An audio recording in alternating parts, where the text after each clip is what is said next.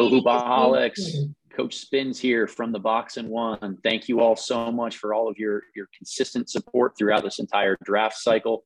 We're all running on fumes, man. All of us here who were covering the draft last night, who've been putting in the hours, and all of you guys out there who are following along and clicking on every article and video that you can. But as we are sitting here a day after the NBA draft and this 2022 cycle is officially starting to wrap up, thought it would be a great idea to get some of the great minds on the draft together right here, some guys that I respect in the space. And to be honest with you, this feels a little bit like we're in the back room of an Italian restaurant here, right? It's the meeting of the families that are all getting together and giving some different impact here. I am in no way qualified to lead that conversation. So I am actually going to hand the torch over to Mike to lead the way here. Mike, the floor is yours to take this discussion here on the 2022 NBA draft in literally any direction that you would like. Well, yeah, I just wanted to get my board out there because a few people have asked me. So yeah, I wanted to do that. But honestly, I have not followed the draft super close this year because I've started working for a high school site this year. So I've really focused on high school more. So that's why definitely it's good to have you guys here to provide your input. I'm sure you guys, if people would ask me like who has the best like predictive board, I would probably suggest Gene. And then if people ask me like who really has really watched a ton of film and really has the descriptive part of scouting down, Adam is definitely one of the guys that will be at the very top of my list as well. So it's great to have you guys. And so I just wanted to do my board and just ask you guys a few questions, what you guys think about some of the the general stuff about the draft. But otherwise, other than that, you guys, you're welcome to talk about whatever you want. No, I don't want to make it seem like I want this to be like a very specific conversation or anything like that. Just a few things that I wanted to bring up. But other than that, yeah. So yeah, I think we could get pretty much started. What's it called? I posted my board. We could probably put it like in the description for this or something like that, or like the post. Sure. So other people could see the whole thing. But yeah, for you guys, I put it in the message thing we had. I could put it. Do you guys want me to put it in the Zoom message or anything like that? No, I'm good. I have it up. Yeah, I see it. Okay, cool. So yeah, just I guess we'll go like from the bottom to the top, and if you guys have any players you want to discuss or like think that I'm super high or super low, we don't want to go through every player because that'll take us like 20-hour podcast if we do that. So just any general players any of you guys really want to discuss. Let's start with Dean since he hasn't had a chance to speak, or if anything else you want. Well, yeah, I'm thinking why don't we just start at the top of the draft, since those are going to be like the most interesting players who are going to change the franchises the most. And I mean, we all agree that, or I think most of us agree. I mean, there's some dissent. I think Adam might, rate Jaden Ivey a little bit higher than one of these guys. But there was the big three of Paolo, Chet, and Jabari. And Paolo was the surprise pick at number 1. And I really like that pick. I think he's a great pairing with Franz Wagner because, Franz showed pretty good creation as a rookie. But he still seems more of like a number 2 guy than a true number 1. And like a number 2 guy who does the role player things really well. And, I think Paolo can be that number 1 creator. He can pretty much score from anywhere. He can pass. His shooting seems decent enough with some room to improve. And yeah, with those, you have basically like 2 6'10" wings who can, handle, pass, shoot. People say Paolo can't defend. I think his defense isn't that bad, and he has a chance of being pretty good on that end. So I'm really excited for Orlando. I think that's a great 1-2 punch, and plus they have Suggs, Carter. Hopefully Isaac gets healthy. So yeah, I like Paolo a lot. I think that was a great pick. I loved it.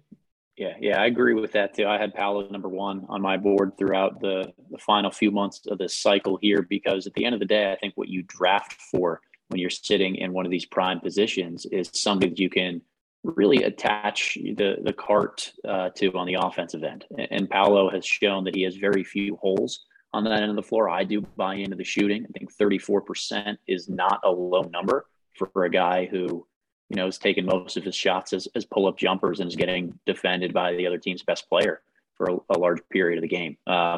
Great around the elbows, but an underrated passer. I'm glad you mentioned that aspect of his game, Dean, because when you're going to be the number 1 option on some team's offense and the engine, on an NBA team, you need to be able to be a proactive passer, but also somebody that understands how to read defenses. I think Paolo at his age is really good at already doing both. That's part of the reason I was super, super high on him. And I'm glad that Orlando kind of got to that same conclusion because, you know, we can talk about Jabari and Chet here, but I think that great offense beats great defense. And if we're going to carry that over from a theoretic area to, you know, the NBA playoffs where we see that in action year after year, then Paolo should get a little bit of a slight tiebreaker above the other two guys. Yeah, I thought it was a good pick. I'm fine with. I have the top three of Jabari, Chet, and Paul in the tier, and I'm fine with the pick. I think he might be even slightly better fit than Jabari, but even though I still prefer Jabari overall, my criticism of like Paul would be like, I guess it depends like how high you are on the passing, and like I think Dean really is a big fan of his passing, and you know, the defense also like. I think I'm pretty much in agreement with you guys that like I don't think it's like horrible, but at the same time, yeah, like I do wonder about like that stuff, like how good is the passing, how valuable is the defense? Because I do think there's going to be some like somewhat inefficient type of creation stuff with him and some questionable shots at times and stuff. So that's kind of why I put Jabari and Chet over him. With them, I'm a little bit more comfortable with some of the kind of what do they call like other stuff like the defense, obviously with Chet and even Jabari, like the defense and Jabari being more of like a possible really high end efficient shooter and scorer. So that's why I slightly, but it's close, and I definitely see the argument for Paul. I'm just explaining why I had him third, but I'm not necessarily like feel super strongly that those guys should be above him or anything like that. Yeah, I think all your concerns make sense, but for me, I actually think his passing is super rare. You pretty much never see bigs who pass this well. Even like last year, Evan Mobley was one of the best passing bigs we've seen in a while. I think Paolo's probably even a better passer than Mobley. He's like a better passer than Al Horford. And like even if you look at his assist rate compared to Nikola Jokic at the same age, it's different leagues, ACC versus Adriatic, but he still had a higher assist rate of getting assists than Nikola Jokic. So, you just don't see this passing much in a big man. So that's the thing that really solidifies him as number one, is that I do think he has a rare level of passing, and it's not, of course, you can't take it for granted he's going to develop as well as Jokic, but I think there's tons of passing upside there. And excuse me for 1 second, but just growth throughout the season too. I think that he got so much better in that final month or 6 week stretch of the year as a playmaker. And what I always look for, because I'm a big film guy, I trust kind of what the tape reveals. Growth in that area is always really welcomed for, moving forward to the NBA. You can see the cerebral part of his brain start to click on as he's been in the same situation time and time again. I think that's incredibly, incredibly valuable. Yeah, I actually agree with you. He did look better for sure at the end of the season. I'm not sure how much I believe that it will translate, like necessarily that, I think it was just more of him adjusting to the college level and kind of showing what he already had, but just, feeling more comfortable. But maybe you're right. Maybe it's a sign of, rapid development. But yeah, I definitely, like Dean said, that was basically my point. Is like, yeah, if you're like super high, you think he's like an all-time great or possibly all-time great passing big, I would definitely be more in on him, number one. But from what I saw, I think he's a very good passer, but I don't think I didn't see a lot of like really special like vision and playmaking. But the numbers, you're right, the numbers are definitely in his favor in that sense. But yeah, what do you guys think? Adam, what do you think of Chet and Jabari? Are you one of the people that's lower on Jabari? Are you, yeah? Yeah, I am. I had Jabari fourth. And again, we can transition to this whenever and however the conversation takes us. I had Jaden Ivey third and then Jabari fourth, both in kind of a half tier below guys like Paolo and Chet. My love for Chet comes from his competitiveness and believing that the offensive skills are going to be unlocked more at the NBA level than anything he was able to show in Gonzaga's system and scheme, which is a little bit confining for big men sometimes, especially those who have the unique combinations of fluidity and ball skills that Chet has. Jabari, for me, like I don't love guys who struggle to put pressure on the rim. I know that Jabari's stats in terms of his efficiency finishing at the rim indicate that he was so much better there when Walker Kessler, another first-round big from Auburn, was off the floor. But if you're going to buy into that, then you need to really have either a stretch five next to him or believe that he can be able to play the five at some point in his NBA career. And I didn't necessarily buy into the latter part of that he's going to become a five, nor do I think that you take a guy in the first one or two picks who you therefore have to get this exact type of front court partner to go alongside of him. I think that just changes roster construction in a way where I'd feel more secure going with somebody that I think is a little bit more versatile in that regard. So it's not that Jabari's not a versatile defender, but the actualized version of him to become a top option on the offensive end and not just a play finisher, a shooter, a guy who makes tough shots in the mid-range is really getting that spacing for him on the offensive end. Yeah. Gene, any thoughts or? I mean, I agree with all the concerns regarding Jabari. I mean, I had Jabari as number 2.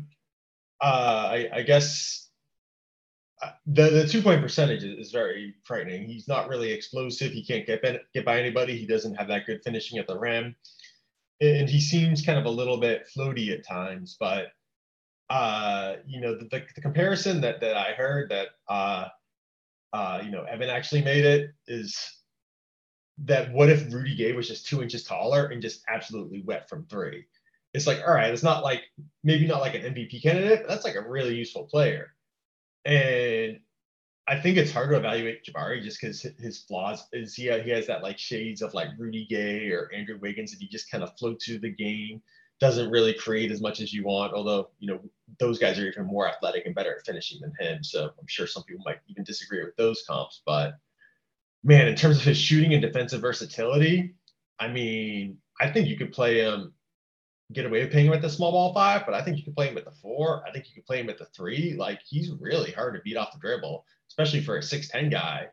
He can handle, he can pass, and he's just a great shooter. So there's a lot about him boring, and it feels like he's missing that like star upside to be like a big scorer like Durant or whatever, or even maybe not even good enough to be like a Carmelo Anthony. But his role playing skill set is just so good that I have to have him number 2. Yeah, I definitely think he has a really high floor, but I'd also say that I'm a little bit less concerned about getting like paint touches and that stuff in today's league, because like we've seen like the best player in the league right now, or in my opinion, at least Steph Curry is not. I mean, obviously he's like all-time great shooter, but you could argue Jabari's all-time great shooter for his size. Or you look at somebody like Paul George post his injury, or Michael Porter Jr. Those guys don't necessarily get a lot of, definitely not self-created paint touches. A lot of it is shot making from the perimeter and outside shooting, and or even I was just thinking of another guy. But yeah, there's a few guys like that. That's Gallinari, if you're looking for like a little bit more lower kind of end comp, a guy who was super valuable in his prime. So if Jabari, he projects to be that level of shot maker at 6'10", and having that defensive upside as well, I think he could definitely live up to some of those comps potentially. And obviously he's also about, I think, over a year younger than Holmgren, and considerable, almost a year younger than Banchero. So that stuff is important as well as far as his growth. I think people kind of look too much. I mentioned this on Twitter already, but people kind of see what he was at Auburn and what he did and kind of the shortcomings he had, but don't think about enough the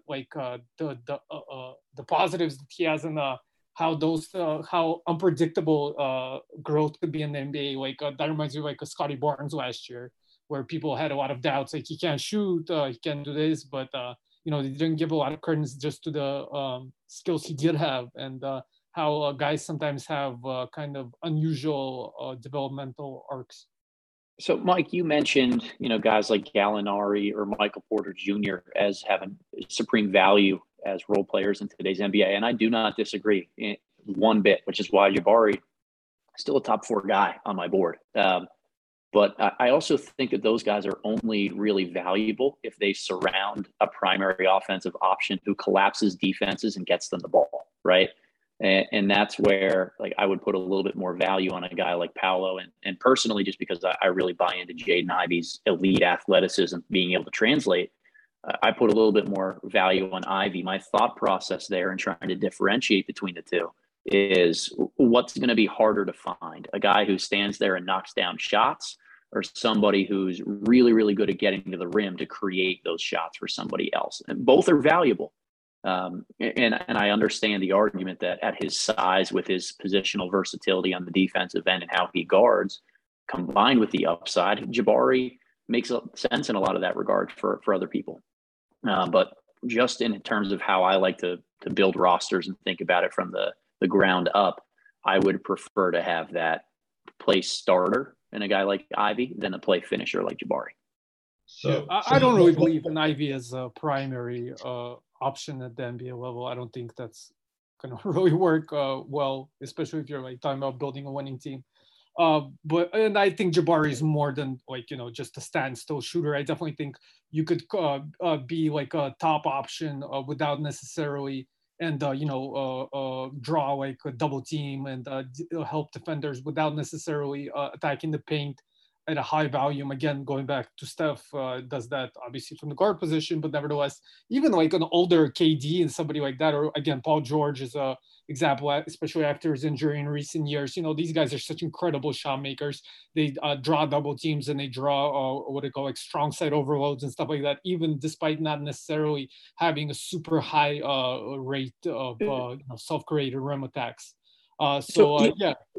So where does the double come from for a guy like Jabari? Like, where on the floor is he stationed? And from my measure, like a lot of double teams come from guys who are going to at some point put pressure on the rim, right? Like if you're double teaming a guy who's just a stationary jump shooter, you're setting yourself up for failure on the defensive end because you're traveling that much farther to the perimeter when you have to double team guys. The traps typically either come out of ball screens when there are already two defenders there, or around the basket when your help defender is only a step or two away.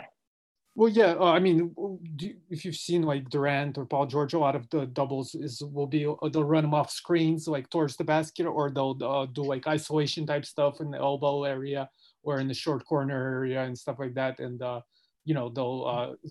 try to get them on a mismatch that'll help draw double teams, and not necessarily like hard doubles, but also like like strong side overloads. Teams bring over help.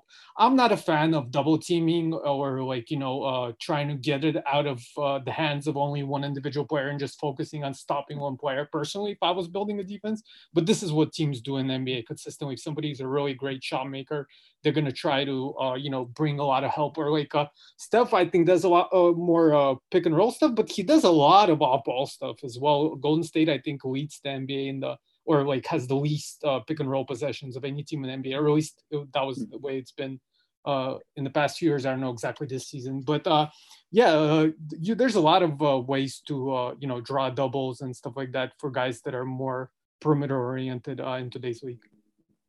All right, Adam, I have a question for you. So what Sure. would you do if you're in Houston's shoes and you already have Jalen Green and you're picking at number 3?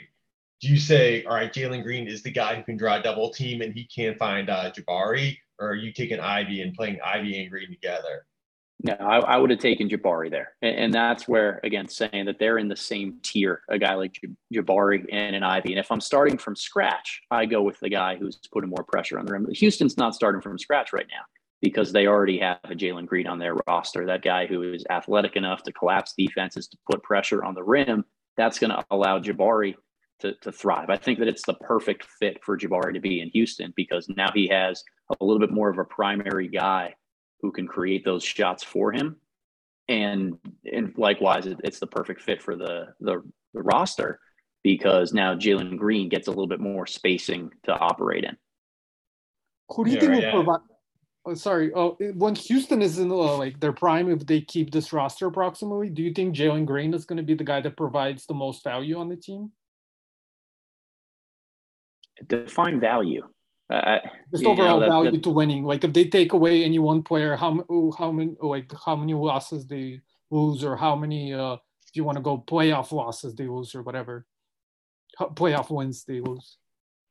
I mean, I think that the core that's built around Jalen Green and Jabari Smith can eventually become championship contender. And I think that if the game's on the line in those moments, the ball is in Jalen Green's hands. All of these, look, we're talking years and years down the road where they have to add layers to their game that they absolutely do not have right now. So it's really hard to forecast, like, hey, is Jalen Green going to learn to play at a third speed instead of just super, super fast and super deliberate? How is his progression going to be as a passer? Because that's really important in those moments too.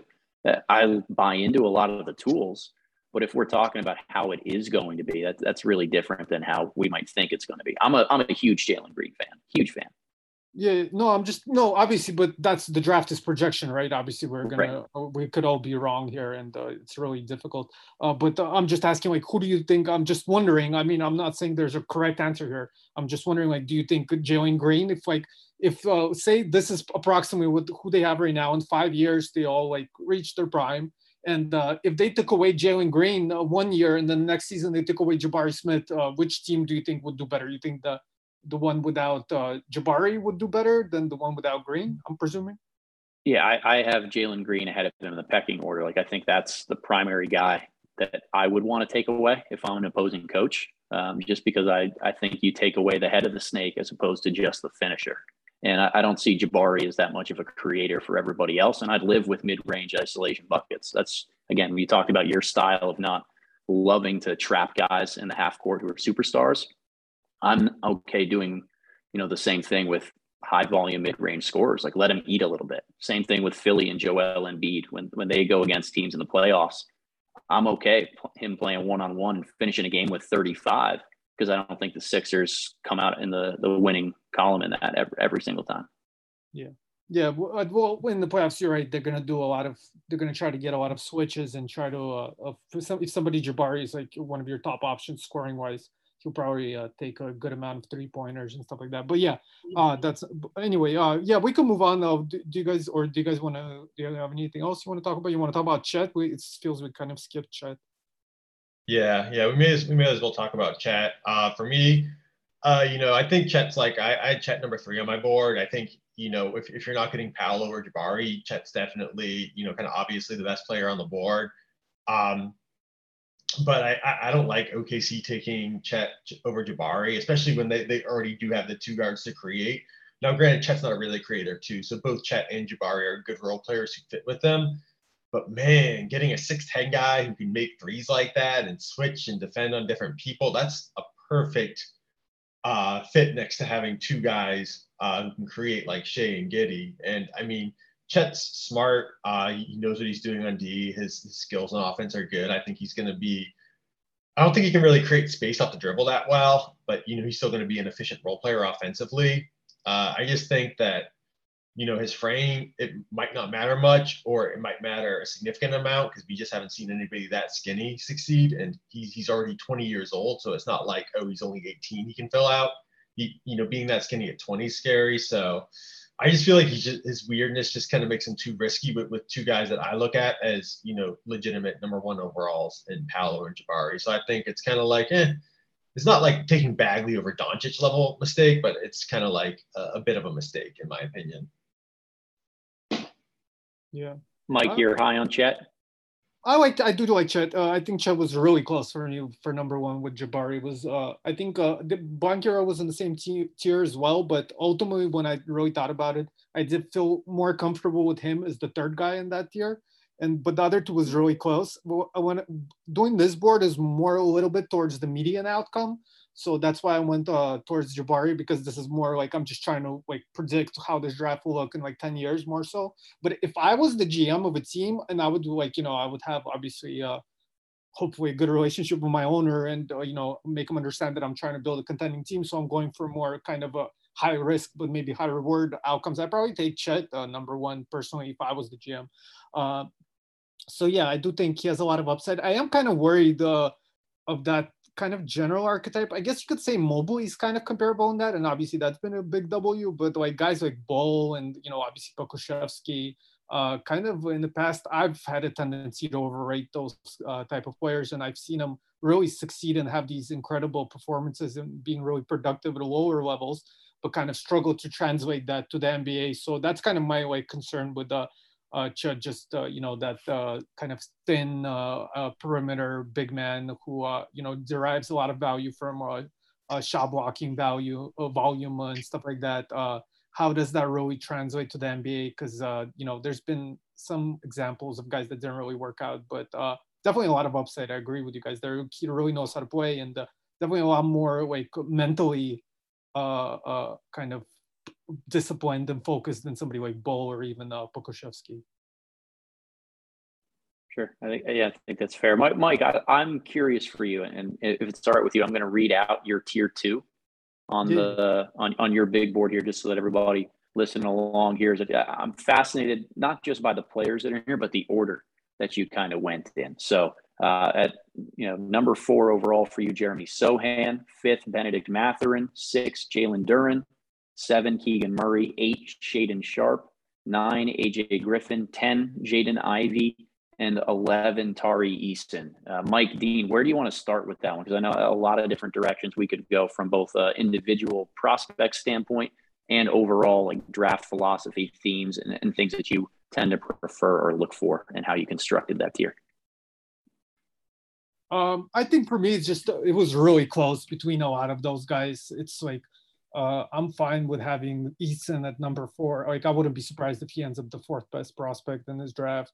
And but the reason I went with Sochan number like at the top of that tier is because I just really trust the Spurs, and I think that's a great fit. And I've really grown on Sochan over the course of this season, just being a really young player, already really productive, really smart on the defensive end. And his shooting kind of indicators haven't been super promising, but the mechanics are there, the confidence is there. And, the Spurs have had a history of really figuring that stuff out with guys. So, I just really like that fit. And so I kind of went, not totally off fit, but I think fit definitely played a big part. Like I said, these guys were so close together for me that kind of separating them out. Again, Mathurin, I think I had 5th is because I'm a big fan of what the Pacers have been building in just the recent last year. I think Haliburton and Mathurin are a really good fit. Isaiah Jackson is a good fit for him as well on the defensive end. So and so forth. Like another, like somebody like Jaden Ivey being lower on him. I just haven't been really impressed with the way the Pistons have utilized their perimeter players a lot of the times. And I know they have Cade Cunningham now. I'm a big Cade fan, but I'm still a little bit skeptical if he'll be able to get a lot of efficient looks and ideal kind of opportunities to actualize his game with the Pistons. So I mean, I agree with Mike that it's kind of like a flat tier. I think after top 3, the draft really falls off a cliff, and that number 4 pick's really hard. I wouldn't have taken Keegan Murray, but I mean, he could be fine there, and I just think nobody's really that big of a win. So I was also really high on Sochan because I just like his type of player. I think he's, smart. He has a lot of defensive versatility, and he's young enough such that, maybe he does learn how to shoot in time and his offense isn't that bad. And also maybe this is kind of like a bad heuristic, but it just feels like kind of these players that are kind of errands, kind of like borderline dirty players. It seems like they become good a lot of the time, Marcus Smart, Patrick Beverly, Draymond Green, the guys who are always like getting under everybody's skin. It seems like they're good a lot. And Sohan definitely got under UNC's skin in the tournament. And actually he was the one who goaded Brady Manick into getting ejected. And then they made the big run when they were down like 25 points. So I don't know, maybe that's a bad theory, but I just feel like those guys just normally work out in the NBA. So I'm with Mike. I'm into Sohan. Yeah, I like Sohan a decent amount. I also try not to, and it's hard, right? Because we're talking about future projection here. And a lot of that, you have to look at raw tools and make a educated guess on what you think the upside will turn into eventually. I try not to fall in love with the idea of the player more than the player itself. And like there were 2 guys in this tier here who really, I love a lot of the things that they do and bring to the table, and the ideal version of them that they could turn into is probably sitting at like 5 or 6 on the board for me. But both Jeremy Sohan and AJ Griffin, like there were enough question marks with one end of the floor that I didn't feel incredibly secure about putting them any higher on my board than I had them, which were both in like the 14, 15 range, I think, for Sohan and Griffin. Would you guys be all right speaking to, I guess, Dean, where do you have either of those two guys? And then, why you feel so comfortable putting them in that next tier of prospect, kind of side by side next to some more dependable guys? Yeah, well, for me, Sohan, I had him number 5, and I agree with your point about he's very weak on offense, but I think he's not quite as doomed as it seems because he's not a great shooter, but he still takes threes. So just that alone, well, he's 18 years old, he takes threes, maybe he learns to shoot. And, he did have more assist and turnovers, which indicates some ability. He can handle the ball, make the right decision, especially for, a 6'9" prospect. AJ Griffin, on the other hand, I was a lot lower on him because I think his defense is a lot more like just really bad, where, he just gets beat one-on-one. He gets caught napping and back cut like all the time.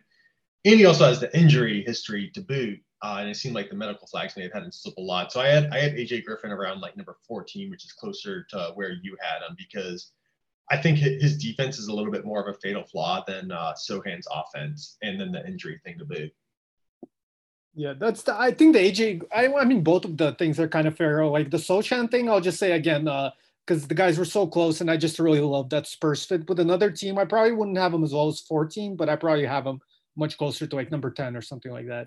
With Sochan with another team. But AJ, yeah, if I was just going off college, like I said, I didn't watch a ton. Well, I mean, I watched some, and I watched a decent amount of Duke, and I agree, he definitely did not look great throughout the season. I mean, he shot the ball really well, had some really impressive moments as a shot maker, but other than that, there was definitely a lot of question marks with him. But I just loved him so much pre-college, and I thought he had so much upside, and the stuff he did before college in AAU with the US U16 team and stuff like that. And being how young he is, he's coming up those injuries again. That's you could put that as a question mark as well. But I think that kind of gives them kind of an excuse to why he's still adjusting and figuring out his game. Yeah, I'm just kind of swinging for the upside there. And I think the Hawks also are a pretty good fit for a guy like him. We saw him, utilize DeAndre Hunter pretty well, get the most out of Herder. I mean, I guess you could argue Cam Reddish hasn't worked out so well for them, but yeah, I feel pretty good with him next to Trae Young and, Collins and guys like that. So, yeah, I'm betting on the upside, but I definitely see like the downside argument. I definitely think there's a considerable downside there with Griffin. I agree on that.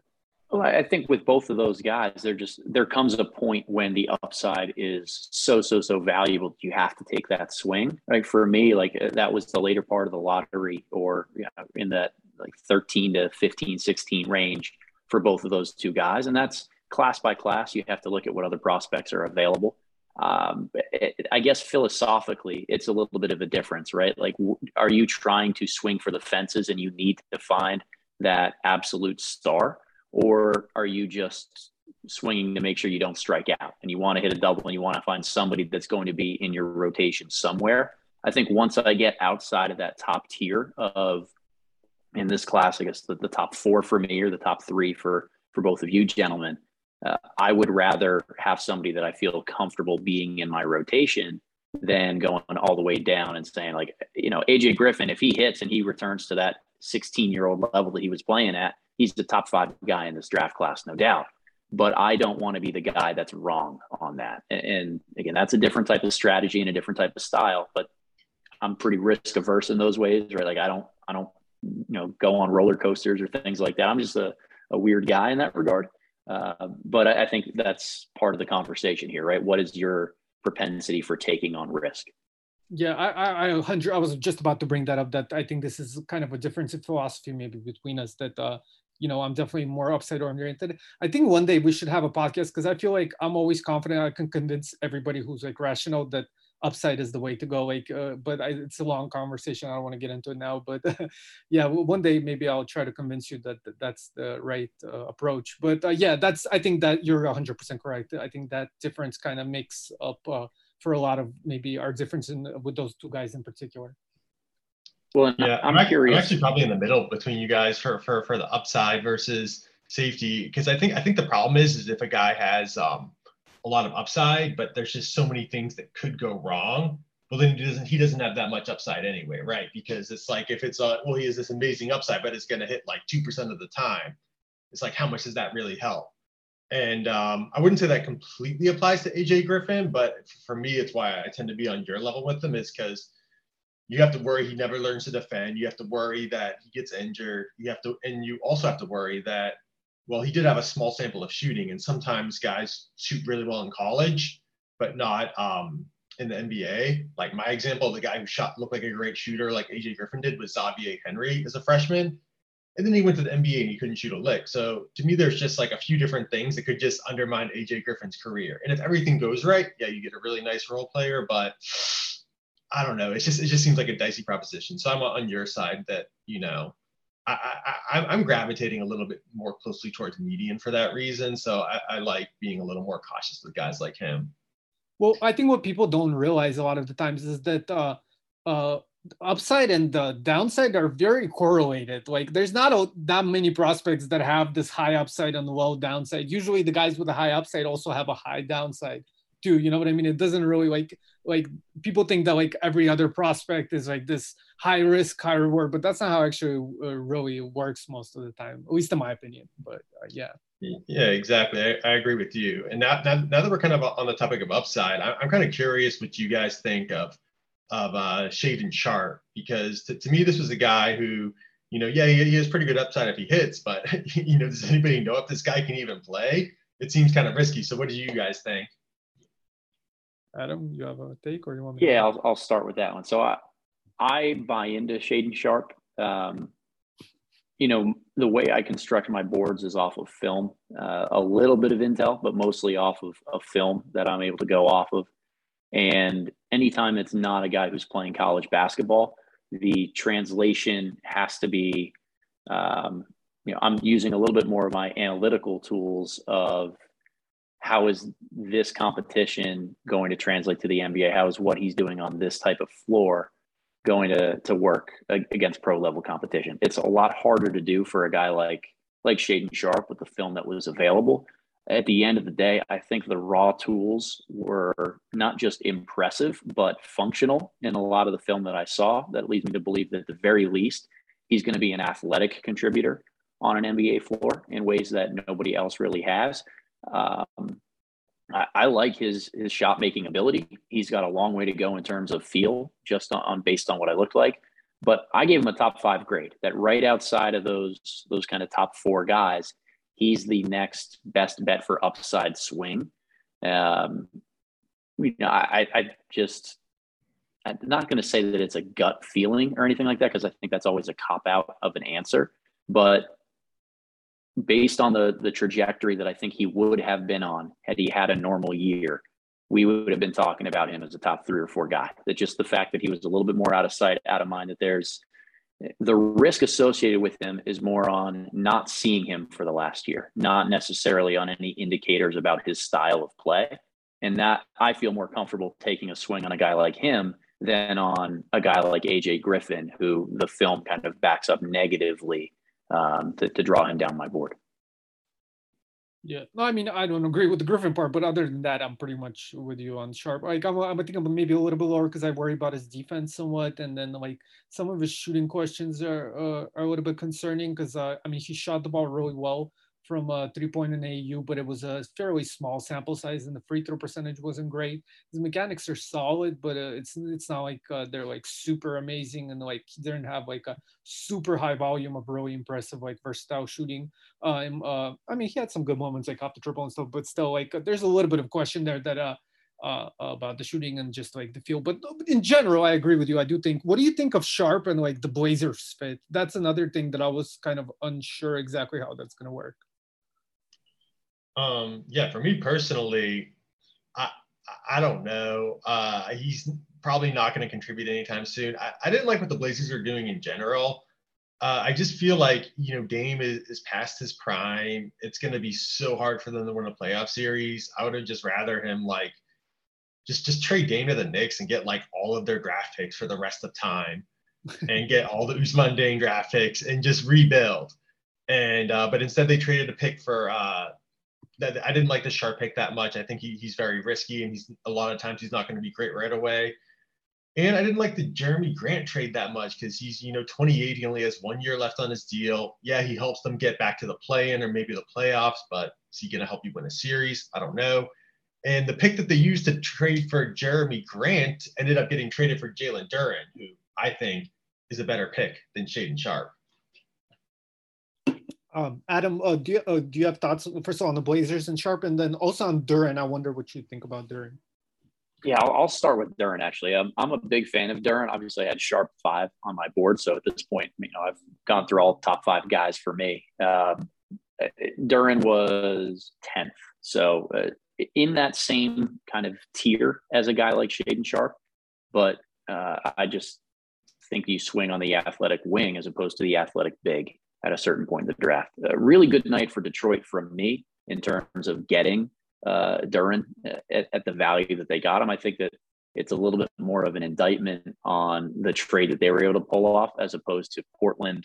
If they had gone to, the Knicks at 13 or 12, whenever that Duren selection was made, and said, here's a future pick from the Milwaukee Bucks, can you give us Duren? They probably say no. So there are the other pieces involved in that, I think, complicate matters for who wins on the return from each deal or each facet of the deal.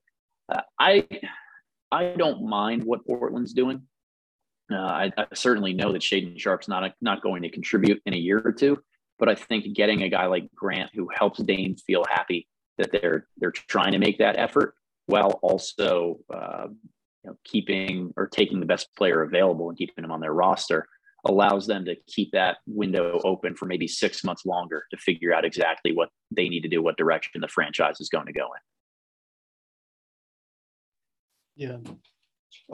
Dean, what'd you think of Keegan? Did you have any guys that in my top 10 that weren't like at all in your top 10, or any guys that you had in your top 10 that were like that I didn't have very close to top 10? I had Dyson Daniels a tier higher. You have Dyson Daniels at the top of tier 3 at number 12. I actually had Dyson Daniels at 4, which I don't know if it's a bad take because, it seems like he's got a lot of flow upside in a lot of ways. But I don't know. He just seems like a solid dude. And, just going with kind of Adam's theory that, I think when the draft is bad and there's not many guys who are that exciting, I want to get the guy who's most likely to just be a solid guy. And it seems like that's Dyson Daniels, but of course, a lot of it depends on his shooting. And, his G League shooting, not that good. But then, in his pro day, apparently he was just making everything. So how good of a shooter is he? I don't know, but it's going to really determine his future. But I'm kind of curious, why were you lower on Dyson Daniels? For me, like the shooting. You know what I was thinking about it just now is I remember that they were reporting that he grew like an inch or something. I probably should have taken that a little bit more into account. I might have moved them up maybe a little bit. But I also don't really love the Pelicans fit. They already have Herb Jones, which kind of like a broad, like similar to Daniels, and obviously I think older and better right now than Daniels. So I wonder how, his early career is going to go over there. So sorry.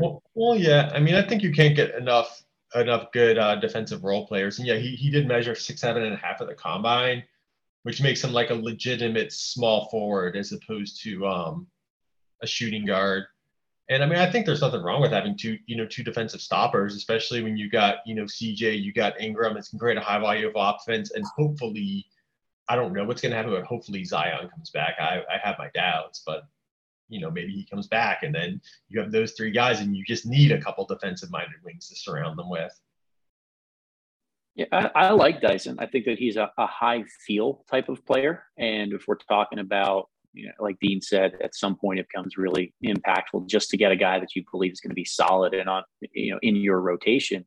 I think high feel, length driven prospects kind of check a lot of those boxes in the modern NBA, which is why I can certainly understand why a team would take Dyson Daniels, as Dean had him like 4th on his board. Like if Sacramento had made the decision to go with Dyson Daniels at 4 instead of Keegan Murray, again, I had Ivy a little bit higher, but I would have understood it. I think that the process there is a solid one.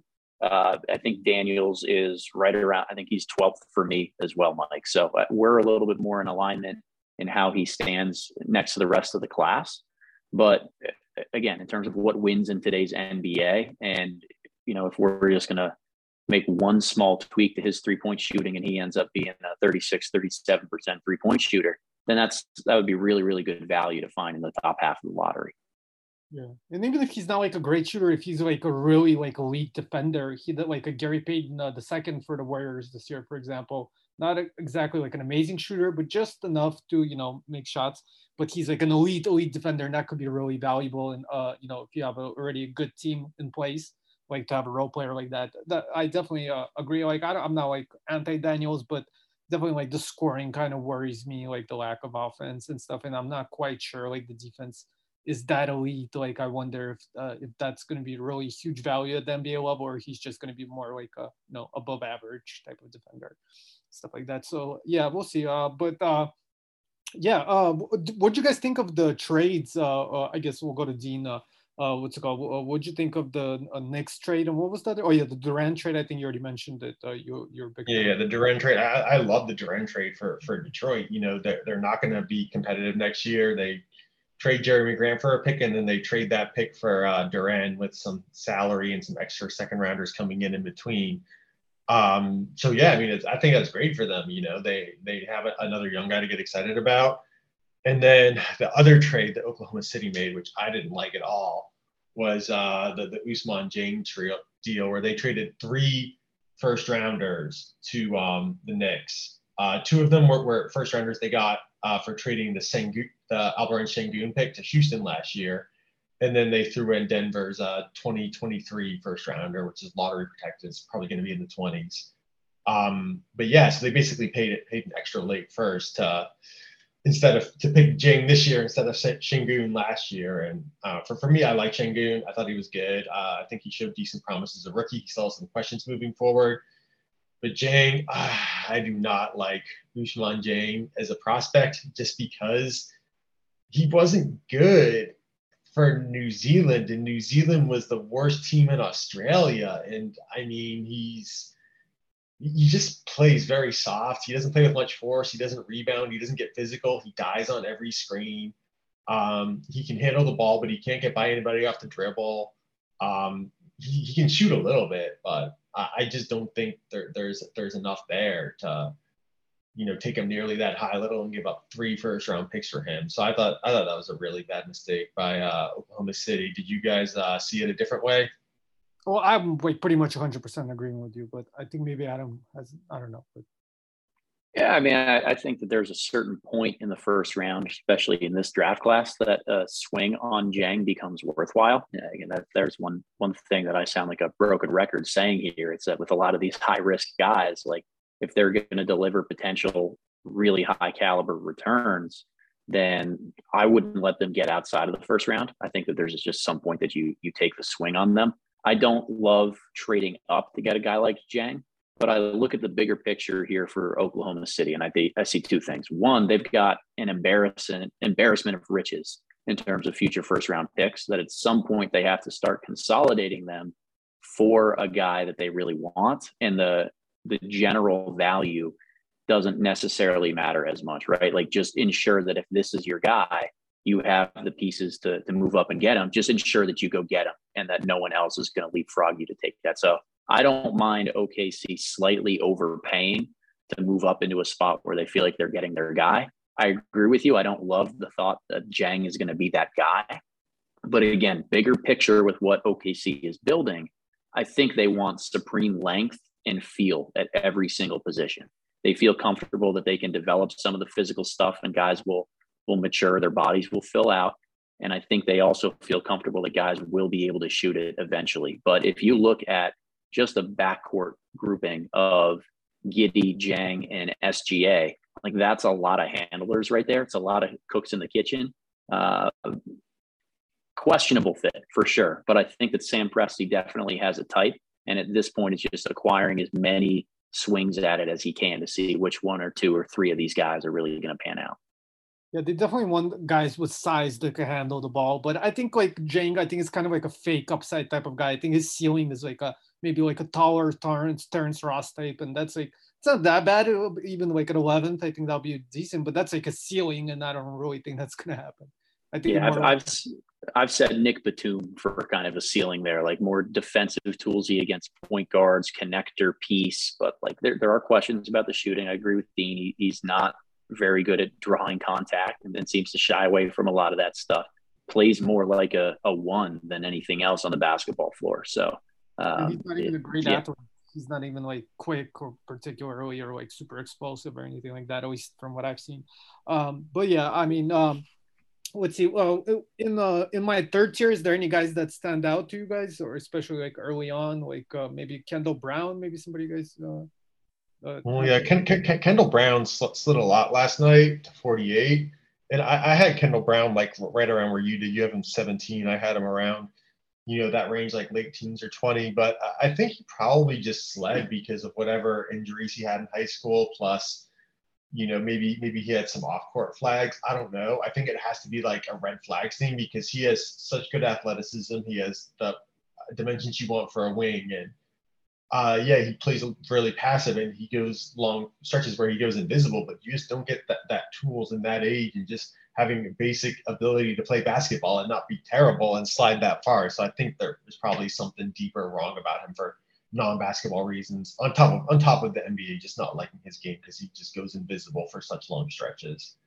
Yeah, I agree. Like if there's like intel, I don't mind being wrong though. Like it's just like I don't have access to that. So it's like if I'm wrong because of that, it is what it is. I'd rather be wrong because of that than be wrong because I was trying to guess intel that I don't know about. That's kind of like weird, like pretending to like guess something that I don't even know if it's true or not. So yeah, and like I said, I really love what the Pacers are building recently with these young players coming in. So I think that's another guy that fits well there, maybe not as a starter per se, but like as one of the top guys off the bench in the future, potentially, with Halliburton throwing oops to him and, Isaiah Jackson and him like flying up and down the court, switching and stuff like that. I think that could be a pretty solid player in the, for somebody in the teens. But yeah, I don't know, but maybe somebody else. Adam, you want to talk about anybody in my third tier? Or... Yeah, I'm very curious to hear. You have Walker Kessler at 13 and Mark Williams at 15. So if you wouldn't mind going into the thought process there of why you prefer Kessler over a guy like Williams. Yeah, I think I have some kind of hope for Kessler as a perimeter shooter. He shot like off movement threes in AU a good decent amount, and was known a lot more as like a perimeter type of big. So if that comes together, combined with the the 7'1" size and his excellent shot blocking and stuff like that, I think that could be a potentially really really valuable player. Whereas Williams, I think, as me and Dean had this conversation, and I could understand going for Williams. I mean, I have him 2 spots apart in the same tier. It's not like a huge, but yeah, I'm just kind of willing to. I mean, not willing, but like more like. Again, more going towards the upside outcome of possibly what Kessler could be, whereas with Williams, he's probably a little bit more of a sure thing at the center position. I almost sure this will be like a solid, productive 5 at the NBA level, but I don't really see like a huge amount of upside there, to be honest. Dean, any thoughts on Kessler? Or I don't know where you ended up. Yeah, I like Kessler too. And to me, I had Mark Kessler and Kessler and Williams like kind of like right neck and neck for the whole board for the whole time. And I was going to back and forth on who I rated better, but I ended up with Williams 1 slot higher, but I see the argument for Kessler just because, his defense just seems a lot better to me. Mark, he blocks a lot of shots and he has good length, but he also kind of has slow reaction times and he's kind of slow laterally too. I think offensively, Williams is more explosive. He's the better finisher. He's more efficient. But, I see the argument for Kessler being better, that if you're looking for a rim protecting big, what do you want him to be? More mobile, with better in the right place in the right time, making quicker reactions on defense, or just, having a slightly higher percentage and getting a few more dunks on offense. And so for that, I think it's a close decision. I could easily see Kessler being better. Yeah, I'll even give the argument for Williams. He's a better like post defender. Like Kessler really gets has trouble in like certain one-on-one matchups. He'll get bullied around by like bigger centers, like more traditional big body guys. Whereas Williams is someone more like capable of handling stuff like that. So there's a little bit of argument for Williams, even though I have Kessler higher. But yeah, I really loved what the Wolves did in this draft. There's a few other guys I forget off the top of my head, but I remember just looking at some of the guys that they got, and I was pretty impressed relatively with who they ended up with. Yeah, they also got Wendell Moore and Josh Minot. Yeah, Minot. Yeah, I'm a big Minot fan, but we could hold off on that for a little while. Yeah. Adam, I'm looking at the board here, trying to think of how I want to kind of frame the next question here, because I see a lot of different guys that are around this area, different types of skill players, but we get onto a run here in the later part of tier 3 with more guard-based guys, Kennedy Chandler, Blake Wesley, Trevor Keels, Ty Washington, Dalen Terry. I'd even throw Christian Brown in there a little bit. Is this more about prioritizing size, shooting, athleticism a little bit earlier in a tier, or more about just how the dice fell in this year's class? Like, are you somebody who thinks that smaller guys are getting phased out a little bit more in the league, or have a larger, more obstacles in their path to reach their ceiling?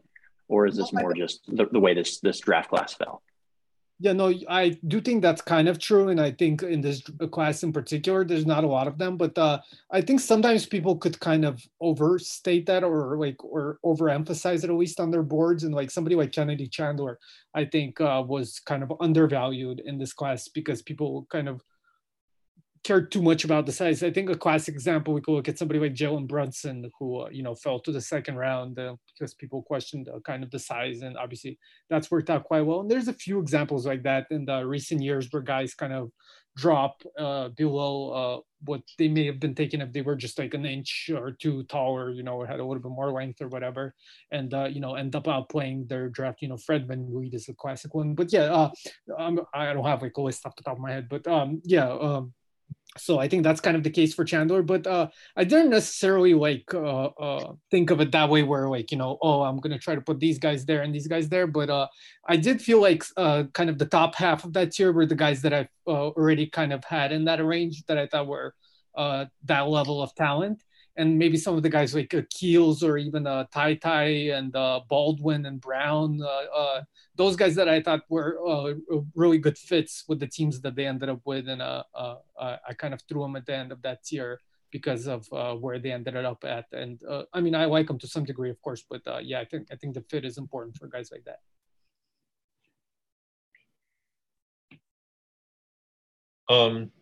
So yeah, for me, I definitely think the NBA is drifting a little away from small guys, and you're seeing it, in this playoffs. Toronto had a pretty good run versus Philly for 2.5 games when Fred VanVleet got injured, where they were playing like 5 wings at once. It looks like the Clippers are going to experiment with that a little bit. The Celtics just started one big guard in Marcus Smart. So, I do think the league is kind of gravitating towards a situation where you have to either be, big enough to switch on to multiple guys, or you have to be, really good offensively.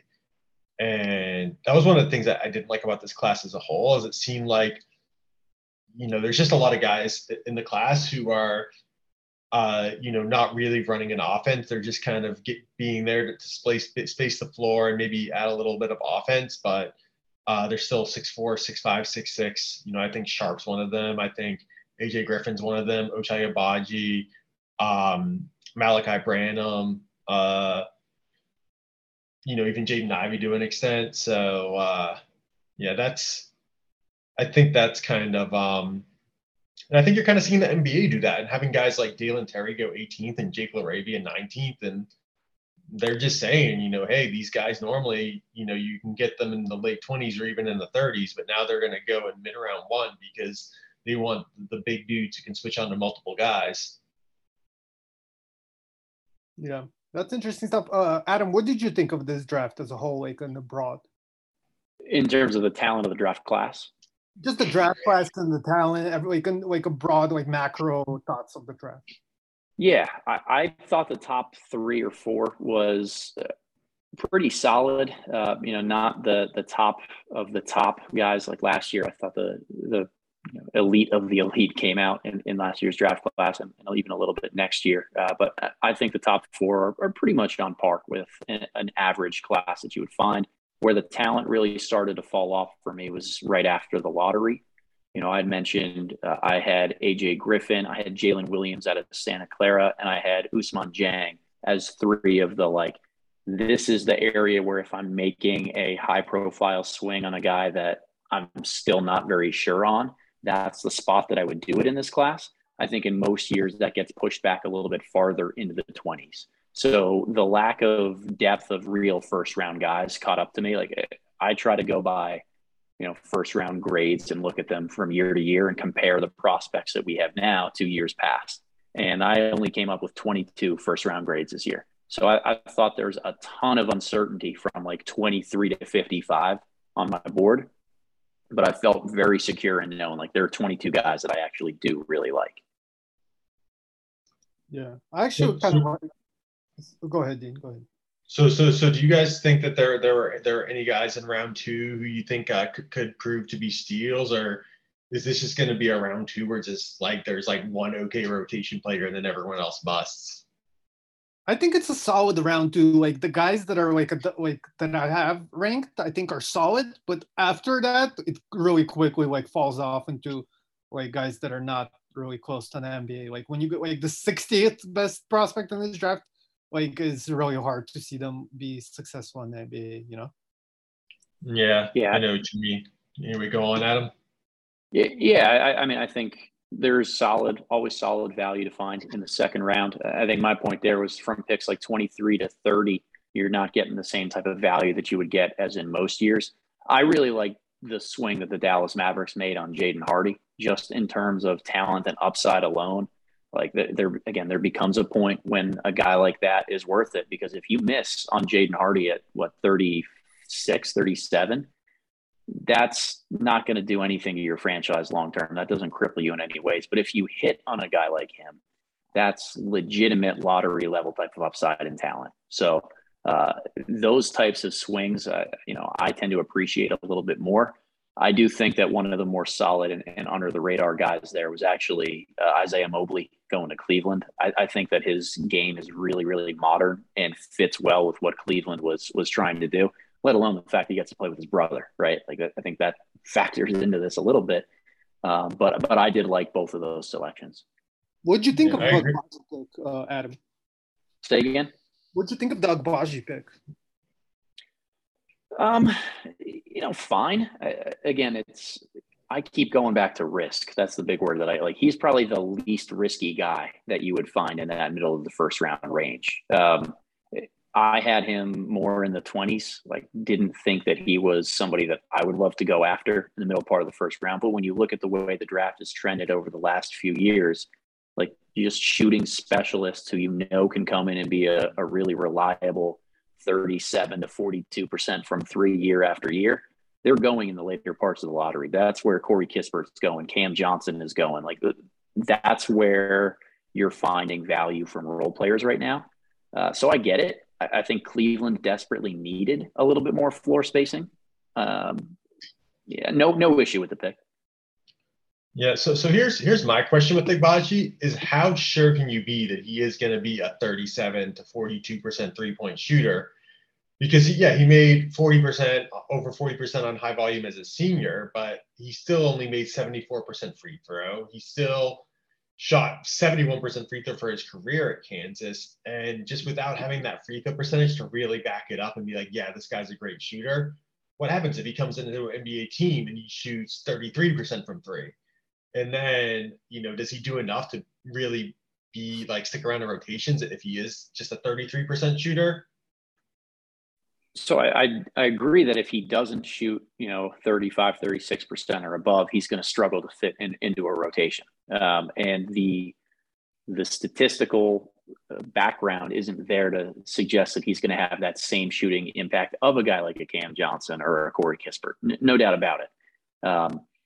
I try to rely on the film a little bit more that tells me how legitimate the shooting is, as opposed to just the numbers. Is the stroke consistent every single time? Has there been some sort of a tweak that the player has made from when their shooting numbers were low to where they are right now that leads me to believe that it's sustainable. I think Agbaji's form is pretty solid. Now, I also don't think he's a movement shooter. Like, I would not run him off of staggers and screens and try to have him be a gravity creator in that regard. I think that his best shot at making it in the NBA is standing in the corners and knocking down threes, not being like a Buddy Hield or somebody else that's used in complicated movement actions. Again, lowers the ceiling on him for me. But if you're Cleveland, and again, just trying to hit a single, trying to get a little bit of floor spacing, and you're not going to ask him to do too much, I would feel pretty comfortable that he's going to be okay in that role. Yeah, no, I was gonna say I agree with you that like even his mechanics, like from like a spot up angle, like he definitely improved over the course of his career in Kansas. Senior, he got a better volume on those spot up shots and maybe some like one dribble pull up type of stuff. But yeah, like generally, I don't think he's gonna get it, like, because it's not just the percentage, but you have to have volume to a degree, and that's kind of another question with him. Like, well, maybe he'll take like 2 attempts a game or something at 35%. But higher volume than that, I kind of worry about. So yeah, I'm not huge on the budget, but we'll see. Maybe he'll be an all right fit for them. The other thing for me with Cleveland is they just don't draft any wings ever, and you have all these other teams with 5 wing lineups, and they're like refuse to have a single one. Like even Okoro is a little bit small to be a wing, even if you like him. So that was another thing. You had Tari Eason on the board. You had Jake LaRavia, you had Dalen Terry. There was a huge run of wings coming, and they took Agbaji, who's like, yeah, he can be fine. He can make the threes in the corner and defend 1s and 2s if he needs to switch. But yeah, I think they should have gone wing heavy, at least in the first 2 picks. I do agree with Adam that I liked them taking Mobley and in the late second, just because I like the whole Mobley family. It's a smart family of players.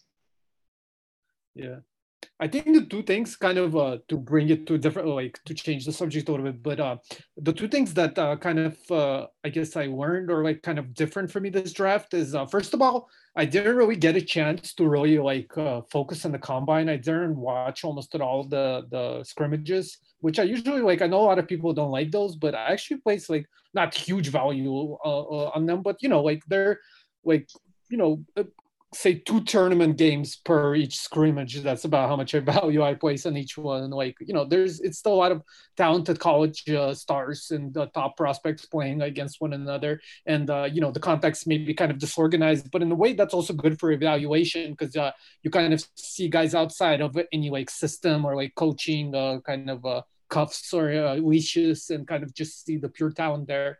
So that part and even evaluating the measurements and athletic testing, I really didn't get a chance to do that a lot. And I think that's partly why I'm lower in somebody like Jalen Williams.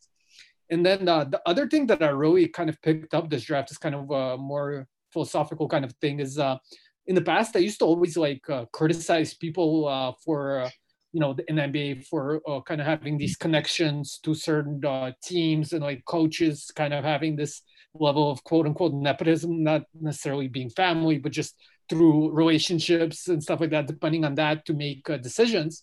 But really having, made friends with some people in the league or some of my friends have been hired, I kind of start to understand that more myself. Like, for example, I really have a lot of confidence in the Rockets being able to develop guys and the guys they take being able to, or possibly outplay expectations because I know like a lot of the guys there and I trust the guys there. And, and the same thing with, somebody like Jake LaRavia, I'm close with his agent and I know some of the guys that work for that agency. And so I really trust that agency to be making good decisions for his career and, really helping his career develop. So it's kind of open up my eyes to kind of why you could be making possibly good decisions through the people and through networking and relationships and stuff like that could help inform your decision making even in a positive way potentially.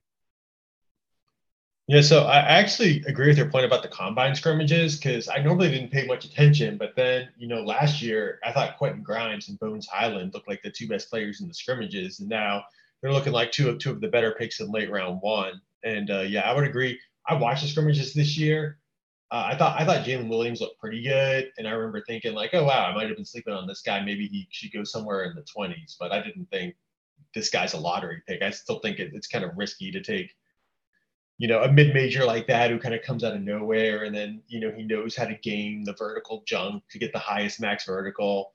And then he has a pretty good scrimmages. I feel like just taking that lotto is just riding that hype train just a little too aggressively.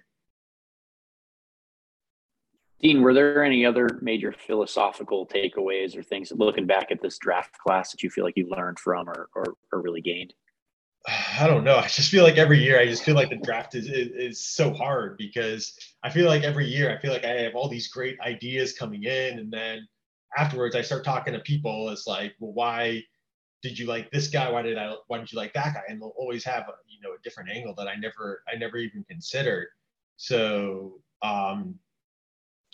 yeah, I don't know. Like for instance, like Peyton Watson this year. I wasn't that high on Peyton Watson just because he couldn't make a shot for the life of him at UCLA. But then I couldn't think of any example to compare him to. But then somebody kind of pointed out that he's similar to Herb Jones, and I was like, oh wow, this actually is a pretty good comp. Maybe he could be good. So yeah, my main philosophical takeaway is that the draft is hard, and there's just so many angles to look at for every prospect. It's hard to really get everything right. Yeah, absolutely. Adam, what about you? I think I've started to come around to the roster construction, leaving away some of the smaller point guards a little bit from this league. Like I think, Mike, I agree with you on Kennedy Chandler from a skills standpoint. He's a really, really good player in this class relative to everybody else. But I think that his positional fit and what he needs in order to succeed isn't worth all of the effort that goes into putting him in that position. I've been burned by guys who are smaller point guards over the last couple of cycles, not in terms of the fact that they might not have NBA skill, but again, you have to commit to a certain style of play and how you blanket those guys in order to bring that out of them. Like the threshold that they have to reach is incredibly, incredibly high. And I didn't think that there were a lot of smaller guards in this class that got close to warranting that. I think what goes hand in hand with that, I tried to put a little bit more of an emphasis this year on the combinations of playmaking, size, and shooting ability. That if guys really check all of those three boxes over the last couple of years, when I've looked at the draft or the players that I've gotten wrong and others have maybe gotten a little bit more correct, that tends to be the overlapping skill, is that they're bigger guys, whether they're wings, front court players, whatever, they have good positional size, they shoot the ball, and they're really high feel, quick decision makers. So, one guy who I tried to hang on to a little bit higher on my board and gave a early to mid second round grade on was Jordan Hall out of St. Joe's, because I think that he's going to be a really fascinating type of archetype to come out throughout this entire process of, he has his shortcomings for sure. Doesn't put a ton of pressure on the rim, not an elite defender by any means, but do those three boxes being checked give him enough to really carry him to the NBA level and to kind of outperform where he's kind of seen by consensus. So a lot more about position and combinations of size and skill than anything else that I've really looked at before. I tried to look at each guy individually and then slot him based on just how much I like his game. And I'm trending more in the direction of positional value and size. Yeah, I'm with you on that one. I definitely think that you're seeing, less and less smaller guards. And, like I said, the Celtics made the finals with just one big guard. And I'm going to wonder if you're going to start seeing more teams try to do one big guard and three wings in one big lineups more often, which could make it tougher for a guy like Kennedy Chandler, especially since a lot of his value's on defense, but he doesn't really fit in the switching defense. So yeah, I mean, for Hall, I can see how, I don't know if he's good, but I can see how if he is good, well, you're getting a 6'8" guy who can handle and pass. That's pretty nice, right? Especially for undrafted free agent pile. So for me, one of the guys I like was Trevor Keels, because to me that's like a big guard who can, run the offense. But also, I think he can kind of be like maybe like a Jalen Brunson or a Monty Morris, but bigger. And because he's bigger, he's going to be tougher to hunt on defense and stuff. So I'm kind of thinking that, guys like the kind of one big point guard, even if he's not like a true point guard who's going to score like 20 points and 9 assists. Maybe it'll be like 14 points and 5 assists. I think that could be the future. That's interesting. You must be high on the Keels as like passing and ball handling, stuff like that. Because I would think of him maybe like more like bigger Emmanuel quickly or somebody. I guess Brunson could kind of, but even Brunson I feel is like so much quicker than Keels. He's smaller though. You're right. Keels is taller. Yeah, well, Keels is really crafty, and I think he's pretty coordinated. He's pretty good at finding the seams to the rim, and he doesn't look that athletic or that shifty doing it, but he just gets there. And then once he gets there, he finishes. And a little bit of it is bully ball that may not translate all the way, but I think there's definitely some interesting creation potential with Keels. And I think if he wasn't on such a loaded Duke team, he could have shown a lot more creation ability, especially if he stayed for a sophomore, and that was really going to be his team. You sold me on Keels throughout the season. I kind of moved them up on him, but I don't know. Like I kind of didn't think of him like as a playmaker as much as more of like a maybe 3-and-D. I could see him being like a quote unquote point guard, like the smallest guy on the team, but it would have to be alongside somebody else doing the creation, and he'd still play more off ball and offense. In my opinion, at least that's how I would picture it. But yeah, yeah, that's kind of how I look at it. Kind of like a Monty Morris, a guy who like pitches into the creation, but isn't like being like the offensive hub. Yeah. Just I think of Morris is a better playmaker, but you're right. In the NBA, he doesn't necessarily do a lot of that. Plays a lot more off ball, like with Jokic and all that. I mean, Jokic and all the other guys. But yeah, is there any teams that you guys, Dean, did you think any teams did particularly well or particularly poorly, besides maybe some of the ones we already mentioned? Yeah, I mean, I thought there were a lot more teams that I thought did well than poorly. I didn't really like Oklahoma City or Portland, which we touched on. I think the Rockets and Magic are big winners just because they got stars. I thought the Knicks had a surprisingly good draft night because I loved the Keels pick and I loved their trade. Yeah, I would say those are the biggest winners, and then a lot of other teams did well. I thought I like the Raptors getting Koloko at 33. I think the Grizzlies and the Nuggets had a decent night. The Pistons had a good night, even though I'm not that high on Ivy. The Duran trade was good. So, I mean, I think a lot of teams drafted well outside of Portland and Oklahoma City. Adam? Yeah. I think that's, for me, Houston and Detroit stood out as the biggest winners. I thought they got great value, great star players. I thought Houston had a great night, top to bottom. I have learned that even if I disagree with the assessment on a player, to trust the professionals who do things, who have the access to more information. And at the end of the day, like Mike, when we're looking at your board here, a lot of where these guys are slotted today, day after the draft, their ranking changes based on where they end up, right? That the organizational fit and the developmental scheme to be able to get these guys to their best potential really does matter in this process. So 2 teams that I am increasingly buying into that just get guys better and have a tendency to really do well at this are the San Antonio Spurs and the Memphis Grizzlies. Like both teams, I think, took guys that I would say not my favorite player there, not my cup of tea, but I'm giving them the benefit of the doubt because I think the way that they evaluate talent, the way that they have an infrastructure that allows those guys to get better in functional ways to what they do on court, it's proven time and time again to be fruitful. So I think both of those teams, I'm looking forward to seeing what ends up happening because I think there's a lot that we can learn from their process. The one last team that I know I mentioned it real briefly, but I thought Dallas just being able to get really good talent in the later part of the round, trade in there. They're doing all the right things right now. Hey, Dean, what'd you think of Josh Minot? I didn't really know what to think about him because I looked at his stats for Memphis and I looked at his dimensions and he's young and looks like he can guard wings. He looked really interesting to me. The combine scrimmages, he didn't look as good. It looked like his skill level wasn't just there. He was missing some pretty makeable shots and missing them badly, which made me a little bit nervous that like, well, maybe he just got lucky making some shots for Memphis and just, or maybe in a bigger sample, he wouldn't have been that good if he had to play 30 minutes a game instead of 15 minutes a game. So I think he's interesting to be sure, but I have no idea if he's good or not. Yeah, I like Minot. I think he has a lot of upside, but those are fair criticisms. His offense is very raw.